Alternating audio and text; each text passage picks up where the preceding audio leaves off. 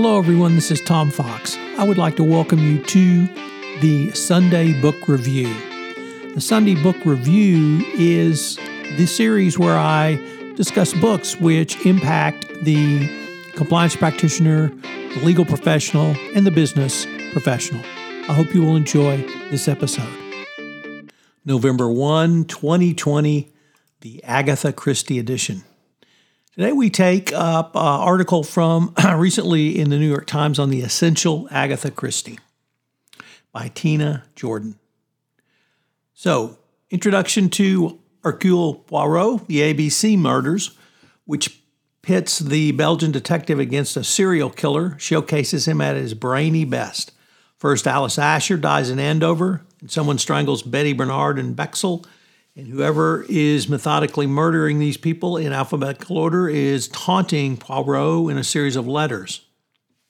Like many other Poirot books, he is narrated in part by his old friend Captain Hastings, who is a bit of a dolt, a classic unreliable narrator.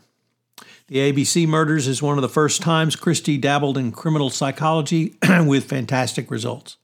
Pay close attention and you'll actually be able to solve this one from Poirot's final summation. Would you like to meet Miss Marple? Don't let her demure appearance fool you in the murder at the vicarage. Jane Marple is not nearly as sweet as she looks, even if she's swimming in lace doilies, tea cozies, and other assorted niceties. Hours after the vicar of St. Mary Mead has railed against the local magistrate, anyone who murdered Colonel Prothero would be doing the world a large favor.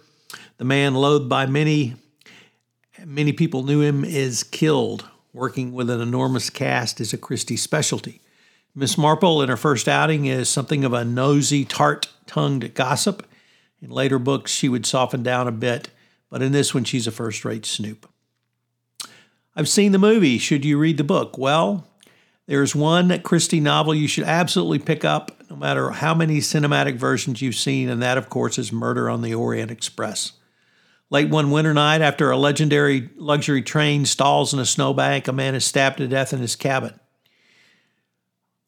And Hercule Poirot happens to be on board. He briskly sets about interviewing the other passengers, using his famous little green cells to determine what really happened before revealing all in a stunning final scene.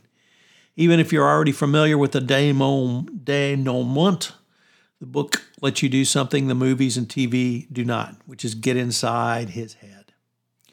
What about a remote inn? In the Peril at the End House, Poirot and his old pal Hastings have arrived at the coastal resort in Cornwall. The sea was a deep and lovely blue, and the sky clear and the sun shining.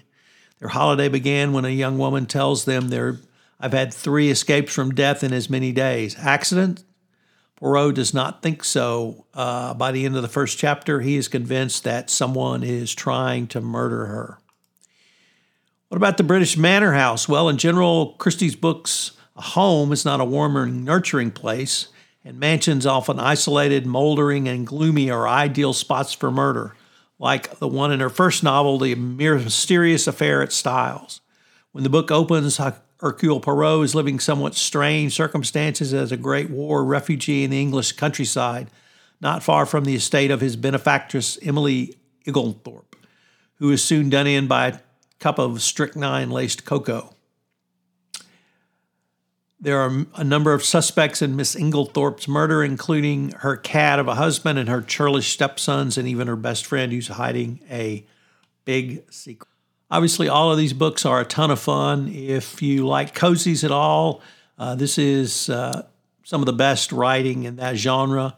And even if you just like to think through the detective mind, I heartily recommend any Agatha Christie for you going forward. This month on 31 Days to a More Effective Compliance Program, I take a look at compliance in the 2020s and beyond. It's a look down the road that I know you will enjoy. So check out my daily series on 31 Days to a More Effective Compliance Program. The podcast posts each day at noon. On The Compliance Life, I'm pleased to have Katie Smith, the CCO at Assurance. So check out both of those podcasts, all on the Compliance Podcast Network. This podcast is a part of the C-Suite Radio Network. For more top business podcasts, visit c-suiteradio.com.